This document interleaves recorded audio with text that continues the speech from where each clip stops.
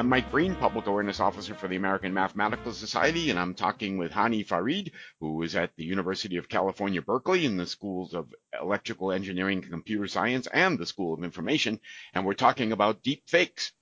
So Hani, can you tell us what deep fakes are? Deepfakes are a general term to describe a new phenomenon of using machine learning, and in particular deep learning, hence the word deep, to synthesize fake content. So, for example, using deep learning techniques, we can now synthesize images of people who never existed, or we can synthesize audio in a person's voice, or we can replace one person's face in a video with another person's face. And this is really the classic story of automation. Of course, we've always been able to manipulate images and video and audio, but now we've automated it with advances in machine learning and in artificial intelligence. Yeah, so what might take, say, a month to fake before can now be done much more quickly thanks to AI or machine learning? That's exactly right. In addition to being quickly, it also requires less expertise because the machine is now doing the heavy lifting. So instead of a talented digital artist in a program like Photoshop manipulating pixels, the machine is learning how to create the fakes for you. And so it has democratized access to fairly sophisticated tools that used to really belong in the hands of Hollywood studios and particularly talented digital artists. And that is where you can see some of the threat of this, because if you democratize access to creating fake content, suddenly we have a world where you're going to have a lot more of this very, very sophisticated and compelling fake images, video, and audio. Some of them are pretty good, right? Yeah, what we've been seeing, it's been really fascinating, is that just about every 3 to 4 months, we see really rapid advances in the quality of the fake content. So a year ago, it was neat, it was cool, but there were some artifacts. And a year later, some of them are almost indistinguishable now. And these are not being produced by Hollywood studios. They're not being produced by just academics. There's people on the internet experimenting with open source code and getting better and better at creating these. And I think we are rapidly approaching a time where it's going to be very, very difficult to tell the real from the fake. And so then we rely on people like you, Hani. So how are you working to stymie these things? Yeah, so we're thinking about this problem really hard because we have been for a long time thinking about this forensic problem, how you analyze content to determine if it's real or not. And our job just got a lot harder because now you have machines that you're competing against, not just other human beings. And so right now we are really focused particularly on audio and video of world leaders and of candidates for high office. We are particularly concerned about how these deep fakes can be weaponized to disrupt global elections, not just here in the US, but around the world.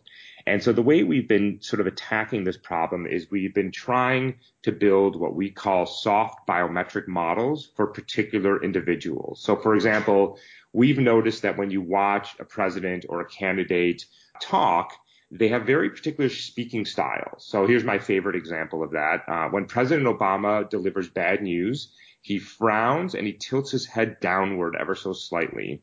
And when he delivers good news, he smiles and he tilts his head upwards and to the left. And it's very distinct and it's very particular and it's very consistent. But other people don't do that. President Trump doesn't do that. Senator Warren doesn't do that. Vice President Biden doesn't do that. But they have their own quirks in how they talk. And so what we do is we analyze hours and hours of video of these individuals, and we build these soft biometric models that discovers very particular characteristics of how they speak, their facial expressions, their head movements, their tone, their pitch, their body movements, and even up to the hand movements. And the goal being that when somebody creates a deep fake of an individual, that those will be disrupted and then we will be able to detect it. And so that's our current approach. I think we're going to need a lot of other approaches as well because it's a complicated and fastly changing field, but that's where we are right now. And those things that you detect, are those done by individuals or is machine learning able to detect them too? Yeah, it's not, we don't use the classic machine learning algorithms, but we do, it's all algorithmic. So we have algorithms that analyze the facial expressions and then builds these models. I would say it falls under the category of more classic pattern recognition and not so much the machine learning of the modern age. And one of the benefits of that, by the way, is that anytime you use machine learning to attack another machine learning algorithm, you're going to lose. because the adversary can simply incorporate your detection into their synthesis. So you want to, in some ways, get out of that loop so that it's going to make it harder and harder for the adversary to counteract your detection mechanisms. Are there any particular areas of math that you use in your algorithms? For example, is linear algebra important? Yeah. Well, first of all, linear algebra is always important. So mathematically, there's a lot of linear algebra, multivariate calculus, probability and statistics, and then a lot of techniques from pattern recognition, signal processing, and image processing. So underneath, the mathematical models are being driven by a fair amount of mathematics, and then there's some code that sits on top of all of that to do the operationalizing of those algorithms. So we're all happy to hear when you say linear algebra is always important, because we agree with that too. You said a little bit about what you're working on now. Can you give us more details without giving things away, or what do you look for in the future for this? Yeah, it's a great question. I'm going to preface this answer by saying there is this tension now in the work that we do, because every time we reveal what we do, we potentially make it we make it possible for the adversary to create more compelling fakes. And of course, we are academics, and of course, our job is to develop scientific techniques and then make them available. But one of the things that we've been really thinking hard about is how do we do that in a responsible way? How do we develop and deploy technology and not simply increase the pace of the arms race that we're in? So that is something we're thinking hard about. So having said that, let me tell you one of the things that, although not all the things that we are working on right now. So one of them, which is my favorite, is we've noticed that when different candidates for the 2020 elections talk, they have very different speaking styles in terms of the pauses in their speech. So if you listen to me speak, I tend to talk fairly fast, and I tend not to stop a lot when I talk.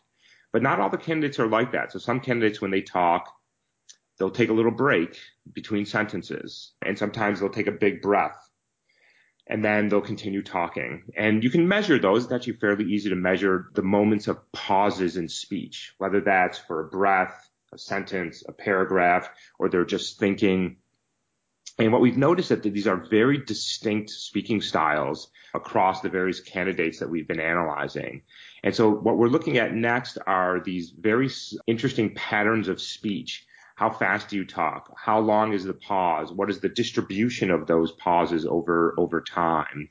And then we're also looking at things that when I get excited, I tend to raise my voice, and my voice changes pitch a little bit. So there are correlations between the pitch, the spatial frequency or the temporal frequency at which we speak, and the volume. As I move back and forth towards the microphone, there are differences in the acoustic sounds. And so we're looking at all these various now audio tracks, because those also tend to be fairly specific. And our hope here is by analyzing head movements and facial expressions and auditory patterns and linguistic patterns and body motion, that we are going to make it increasingly more difficult to create compelling fakes, because you now have to match all of these various aspects of an individual, which of course is much, much harder than just creating something that looks visually reasonable. And for you then, is it good that there are more than 20 candidates, or bad? It's bad because each candidate is customized. I don't know if this is the right way to do it, but we're just starting at the top and working our way down. So we're looking at who are the ones who have currently the highest, polling at the highest, and we're working our way down the candidate list. But each one is customized and requires us to find some videos of them, clean that data, build the models, and then do the analysis. And so it's not months of work, but it's typically about a week per candidate. And so we think the crowd will thin out fairly soon, and we can sort of focus on the top 5 to 10 candidates. So, Hani, that's very interesting. Do you have anything you'd like to add? No, but let me just add that, well, I guess yes. Let me add that, right now it's very U.S. focused. We are looking at the U.S. elections, but it's a big world out there. And we do genuinely believe that these deep fakes are a real threat to democracy and society. And so we are hoping to ramp up and work across North and South America, across Europe, across Asia, and across the world to really help societies contend with this fake news and misinformation campaign, particularly as it pertains to democratic elections, which we feel are incredibly essential. Hani, it does sound like essential work, and I wish you all the best. Thanks very much for talking with us here. And that's Hani Farid, who is at UC Berkeley in electrical engineering and computer science and the School of Information. He was talking about his work trying to detect and expose deep fakes. Thanks, Hani. Thank you, Mike. Good to talk to you again.